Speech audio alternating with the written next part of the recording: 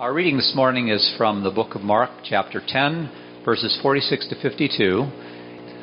Then they came to Jericho. As Jesus and his disciples, together with a large crowd, were leaving the city, a blind man, Bartimaeus, which means son of Timaeus, was sitting by the roadside begging.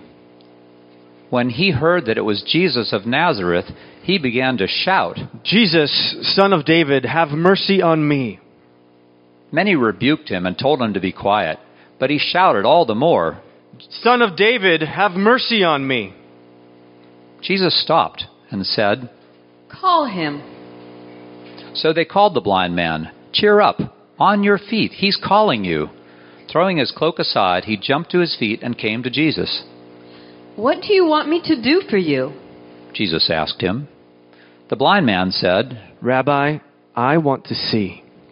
"Go," said Jesus. "Your faith has healed you."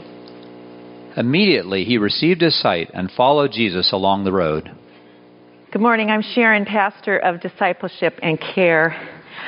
What a glorious new year to wake up to, wasn't it? Happy New Year, and a beautiful sight to wake up and look at fresh snow, fresh start to a beautiful new year.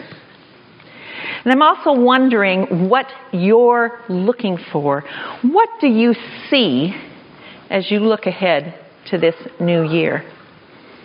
You probably guessed we've had a lot of talk today about sight. And that's the theme for today's passage. And the gift of sight is such an integral part of who we are. So much, we can't even imagine what it is to be without it. Today we're going to talk about this whole aspect of sight. It's supposed to work. Yes.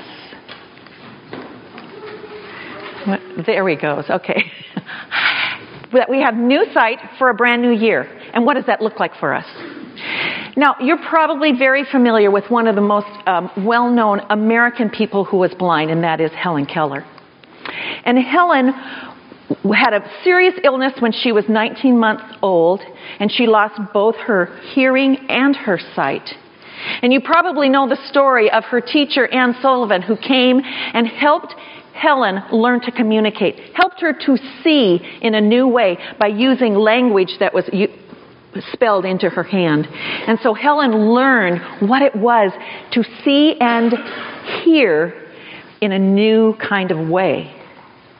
Now I want you to help me in this, and kids, you can do that back here too. I want us to imagine for just a moment what it might be like to not see. So close your eyes tight. Take your hands and cover them. No peeking. No peeking. You can't see anything, but I want you to use your other senses and see if you can tell what I'm going to be doing, okay? Use your senses. No peeking. No peeking. Can you tell what I'm doing? I'll try to do it right by the microphone. Can you hear that? What am I doing? Pouring some water. What am I doing now? Tasting some water. Yes. You can open your eyes now. There is something about not having sight that heightens our other senses, isn't there? And today, even as Pastor Nancy said, and as we've sung about, there's something about seeing spiritually the eyes of our heart that is a unique way of seeing as well. So this passage we're looking at today is really all about that. The whole idea of the way of Jesus. So let's go back and do a little context. We've been in this Gospel of Mark for a while, talking about what it is that Jesus is calling us to as disciples. Jesus, now what? Now what? And we've been talking about how Jesus has been on his way from his ministry, his public ministry up in Galilee, down the way to Jerusalem. And the story we're going to find today is he's pretty close to Jerusalem. I don't know if you heard it in the text, but what city was he by?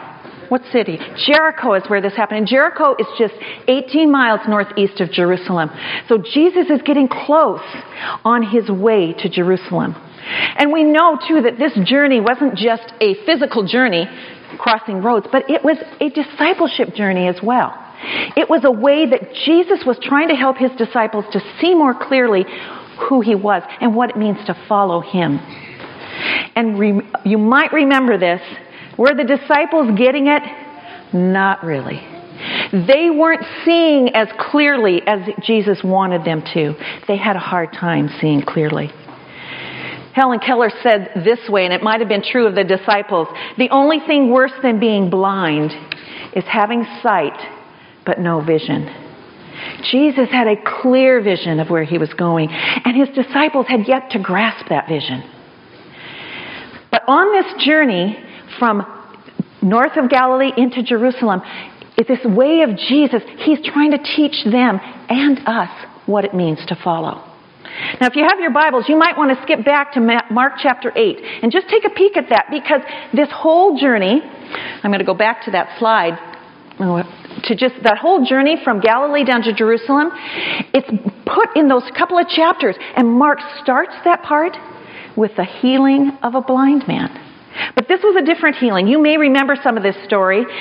He takes the man who's brought to him, he takes him outside the village at that time. It was a private healing, in a sense, not in public. And he spits and touches his eyes and opens his eyes.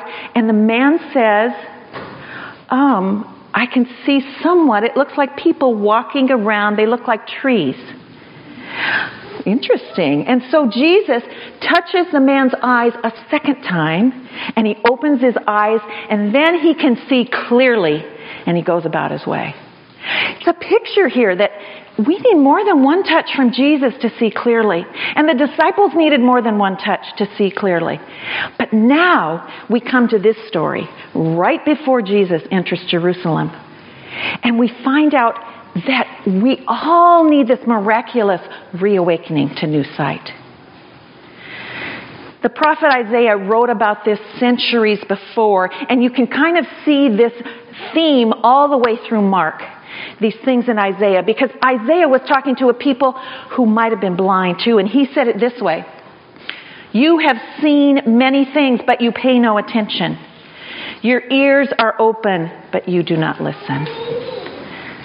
Do we see many things but pay no attention? You know, blindness, deafness are much more than physical realities. And so we meet Bartimaeus in this way. And what is he going to help us see along the way of Jerusalem? So here's just a little sketch of where we're going. Thank you, Heather. I think she's doing it for me. I'll put this away. They're always back there helping, and they're such a great gift. Thank you. But this is where we're going today. We start with this condition that Bartimaeus is, a limiting condition. Then we hear his cry for mercy, a pointed question, and then a new direction. So blindness. Bartimaeus was certainly in a limiting condition. In those days, if you were blind, there was no way to earn a living except to beg, unless you were from a very, very wealthy family. So it could have been that Bartimaeus was not only blind, but in poverty. And so people in that era would often take their cloaks and sit out along the main thoroughfare outside the gate of the city in order to beg and get alms, get contributions from people who went by. They would call out to them so that they would recognize they needed some help. They wanted people to be generous to them. And that's where Bartimaeus was, sitting alongside the road just outside of Jerusalem. And he has heard of this Jesus. And so when he hears that Jesus is coming by, he is ready. He is primed. He wants to speak out to him. His limiting condition didn't stop him crying out for mercy.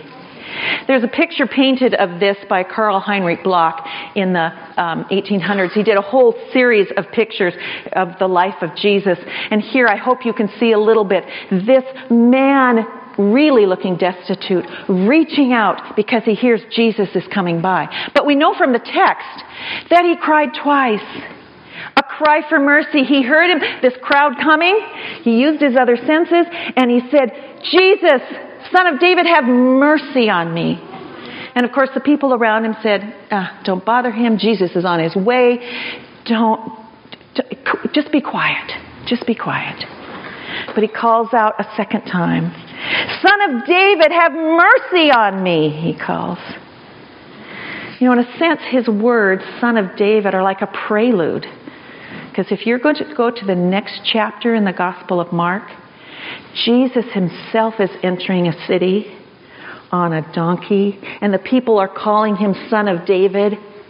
So Bartimaeus has some awareness of who this Jesus is, even though he's never seen him with his eyes.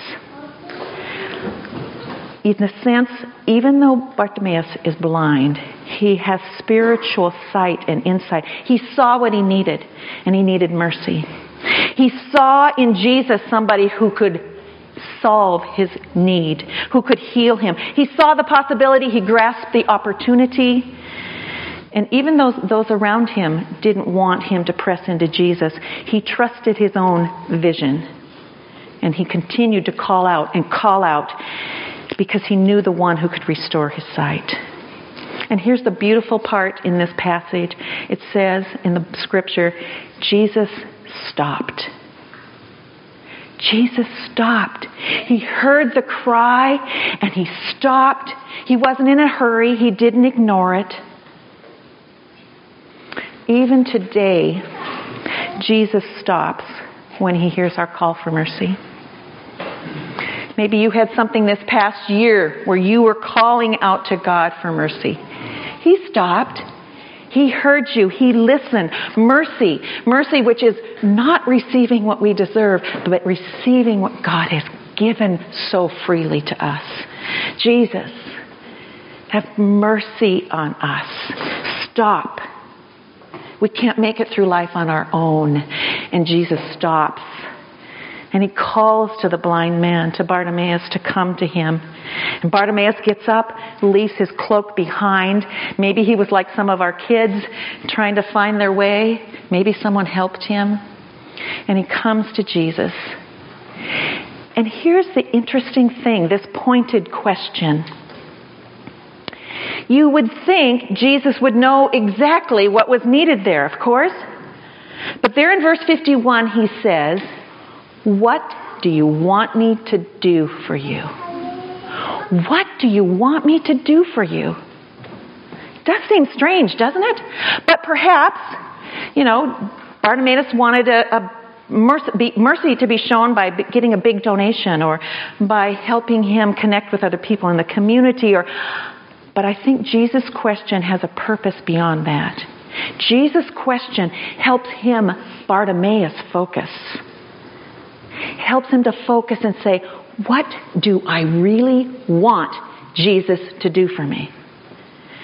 When Jesus asks that question, he's wanting to be clear. I don't know if you've ever had it when you've prayed and you just pray, Lord, Lord, and what do you want God to do for you? Pray with something specific. That's what he's saying to this blind man. He's cried for mercy out of his poverty. And so Bartimaeus says to Jesus, Rabbi, teacher, I just want to see. I just want to see. That's the question that's the most important question for us, too. The most important question God may ask you, what do you want me to do for you? The trouble is we usually give the wrong answer. And I think it's because we're often clouded. Our faith is very limited. We're clouded by the things that are right in front of us. We think we want that. And Jesus might have to ask us 2 or 3 times, what do you really want me to do for you? Because he has the answer right in front of us. Like Helen Keller said, the only thing worse than being blind is having sight but no vision. Jesus asks you and I the same question. What do you want me to do for you? And Bartimaeus, simply in humility and faith, says, I want to see. And Jesus doesn't have to even touch him. He just says, go. Your faith has healed you. Go. After being healed, Bartimaeus does something that shows the extent of his faith. He leaves behind that cloak. He gets up from where he was and he starts to follow Jesus. You see, he'd thrown off that cloak before. That was the way he earned his living, gathering those gifts from people. But now he leaves that behind and he goes after Jesus, throwing off that cloak. showing he's not going to hold on to that past. He's going to follow. In fact, Jesus said to go, but Bartimaeus decides to follow. Not to go back to where he was, but to follow where Jesus is leading. Bartimaeus is a picture of true discipleship right here at the end of this section on the way of Jesus. He's a true disciple because he does this. He recognized who Jesus was. He believed that Jesus could help him. He runs to Jesus when he's called. He leaves behind his former way of life. And he follows in a new direction. Those 5 aspects of discipleship: recognizing who Jesus is, believing he can help us, running when Jesus calls, leaving behind our former way of life, and then following Jesus in a new direction. That was a true disciple. Even though he was blind, he could see what it was to follow Jesus, and he acted on it, and his sight was restored. Now, I want you to try this again. This time, close your eyes. You can cover them if you want, if that keeps you from... But this is not quite the same thing. I just want you to cover your eyes and imagine something with me. Your ears are listening very intently. And your heart is kind of stirred, just like Bartimaeus sitting on the side of the road, because you realize Jesus is close at hand. So picture yourself as this blind beggar by the side of the road, listening, waiting. You see, we all have something that holds us back. Not necessarily a physical ailment, although it may be. Could be any number of things. But there's something that is getting in the way of us being the person God calls us to be. And you're listening and you hear that Jesus is coming. And now just imagine you hear him coming along the road. Do you dare to call out to him? Do you dare to shout regardless of what other people think? Jesus, have mercy on me.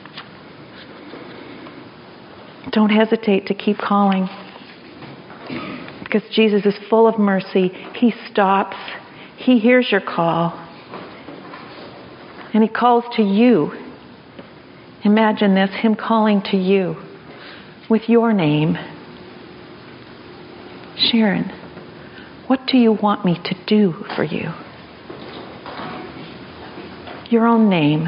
What do you want me to do for you? And so you put everything else aside. Everything that's been part of your former life. You don't get caught up in this smaller cloak or something that defines your former self, your victimhood, or your selfish comforts. You leave it behind and you get up and you go to Jesus and you tell him, Lord, I want. And he hears you. You can open your eyes again. How might you answer that question? Because Jesus is asking it of you today as well. He wants you to see more clearly so that you can follow more faithfully. In the writings of Isaiah, there's such words of hope. Even though Isaiah always said, the people, they're walking in darkness, they're blind, but he reminds them, I will lead you. This is what God says. I will lead the blind by ways they have not known, along unfamiliar paths. The year ahead, there are some unfamiliar paths ahead of us, aren't there? But I will guide them. I will turn their darkness into light before them and make the rough places. There are going to be rough places this year, aren't there? I'm going to make those rough places smooth. These are the things I will do. I will not forsake them. I will not forsake you, is what God says. This is the good news of sight for us. This is how Jesus wants us to see so that we can follow. Not that we know everything that's coming, because Bartimaeus didn't either. But he knew who Jesus was and who was walking with him. One of the ways that Christians have done this kind of focusing in a new year is by something called choosing one word. They've listened to that question Jesus asked, what do you want me to do for you? And they prayed and sought the Holy Spirit, thinking, what is God calling me to focus on for this year? And one way to keep the focus really tight is to choose just one word. In your worship folder, you've got one of these, and I encourage you just to take it out right now. Jesus wants to open the eyes of our hearts. He wants us to see more clearly so that we can follow where He's leading us. Yes, He heals spiritual and physical blindness, but He also opens the eyes of hearts. That's what we prayed as we sang this morning. Be thou my vision. Open the eyes of my heart. And God can do that for us, just as Bartimaeus' eyes were opened, and he followed Jesus in a new direction. There's a family in our church who have actually done this this past year. They chose one word, and I want them to come and share some of their experience with it. Glenn and Christy Bowers, if you'd come on up here. I heard some of this story from Glenn and asked him to share, and then he said, well, Christy chose a word too, and so I want them both to be here. And I know it's impacted their family, so they'll be able to talk about that. But how are you challenged to choose a word? How did that come about? Well, it started with Christy and I praying a lot. We felt like our family was just kind of going through the motions, and we weren't having an impact. And we decided that we were going to... I read an article by Fellowship of Christian Athletes that said, choose one word and focus on that one word for the year. And both Christy and I prayed, and we came up with different words. My word was transform, because I wanted to transform myself both mentally, physically, and spiritually. And Christy's was faith. And the part that surprised me was how those two supported each other. Mm-hmm. So how did you talked about praying about that. How did it come to you? How did you share it with each other in that, and your own word, faith? How did it impact? It came to me during a devotion one morning. Mm-hmm. It was just very clear, faith. And I've struggled throughout the years of my faith going up and down. And this word spoke to me, and the Lord was like, I got you. And I have a slight problem with control. So this word really spoke to me, because in those areas, in those times when I want to control everything, He just reminds me, have faith. I have you. I'll get you through this. Beautiful how you describe how that word throughout the year comes to the focus. And what about for you, Glenn? How did the word transform influence your direction this past year? Well, the first thing I learned was be careful of what you pray for. And second is God listens. Like Christy, I spent a lot of time in prayer, and the word came to me. I visually saw the word transform. And I spent every day, not every day, most of the days before work praying about how does God want me to transform mentally, spiritually, and physically. And it's interesting because I was struggling with a part in the Gospel of Mark, which is interesting that it was today, and it was blessed are the meek. And I've always had a really hard time with that specific part because I didn't want to be meek. I didn't want to be weak or viewed as weak. But through prayer and through trying to transform, I came to realize that isn't what God meant. What He meant was He has a plan, and He has a grand plan, and He has a role for me in that plan. And through my own transformation, I began to see what that plan was. So just briefly, what are some of the influences and impacts of having those words transform and faith in 2016 for you and your family? You want me to do that? I know you can't say it. We don't have all day, but I hope you'll hear more of this story later, too. So the biggest part, as I mentioned earlier, was I felt like our family was just going through the motions, and through trying to transform and understanding what God's plan was for me and for our family, we came to realize that He had a plan for us of reaching to and helping at-risk youth and military veterans. So me being me that I am, I started a business plan for our family. So if you know me, that makes sense. So we actually created a business plan for our family, and we actually started a family business and are taking the profits from that to donate back to at-risk youth and military veterans. Thank you, Christy and Glenn. I mean, you've given us a picture of what this is. We're talking today about seeing more clearly, and it sounds like God has opened the eyes of your heart this past year. So are you going to choose a New Year word for this year? Okay. Absolutely. Okay. Thank you for sharing. Give me a hand. Thank you.